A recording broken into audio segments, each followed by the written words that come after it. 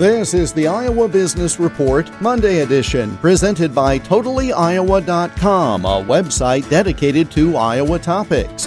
Books, DVDs, CDs, radio programs, and more, all at TotallyIowa.com.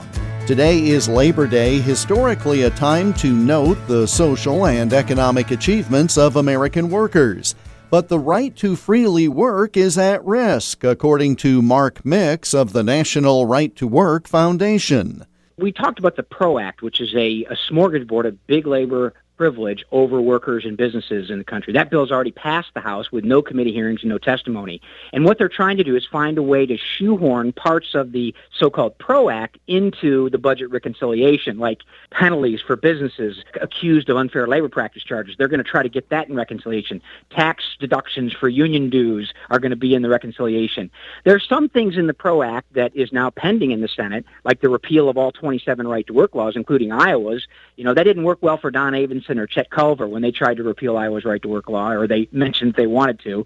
But they're still out there talking about it because union officials want to be able to force workers to pay dues or fees to get or keep a job.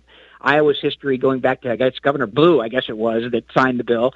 Unions should earn people's support as opposed to getting government power to force them. And that's all on the table here as we go through this reconciliation process. The idea of independent contractors being forced to be called employees so they can be unionized, Uber and Lyft drivers and freelance journalists, people that are writing stories. That's part of the bill. They're going to try to shoehorn that into the budget reconciliation. It's all about giving a very small segment of the powerful union elite more power over American workers and more power over American business. And that doesn't work well. More about the National Right to Work Foundation can be found at nrtw.org. I'm Jeff Stein for the Iowa Business Report.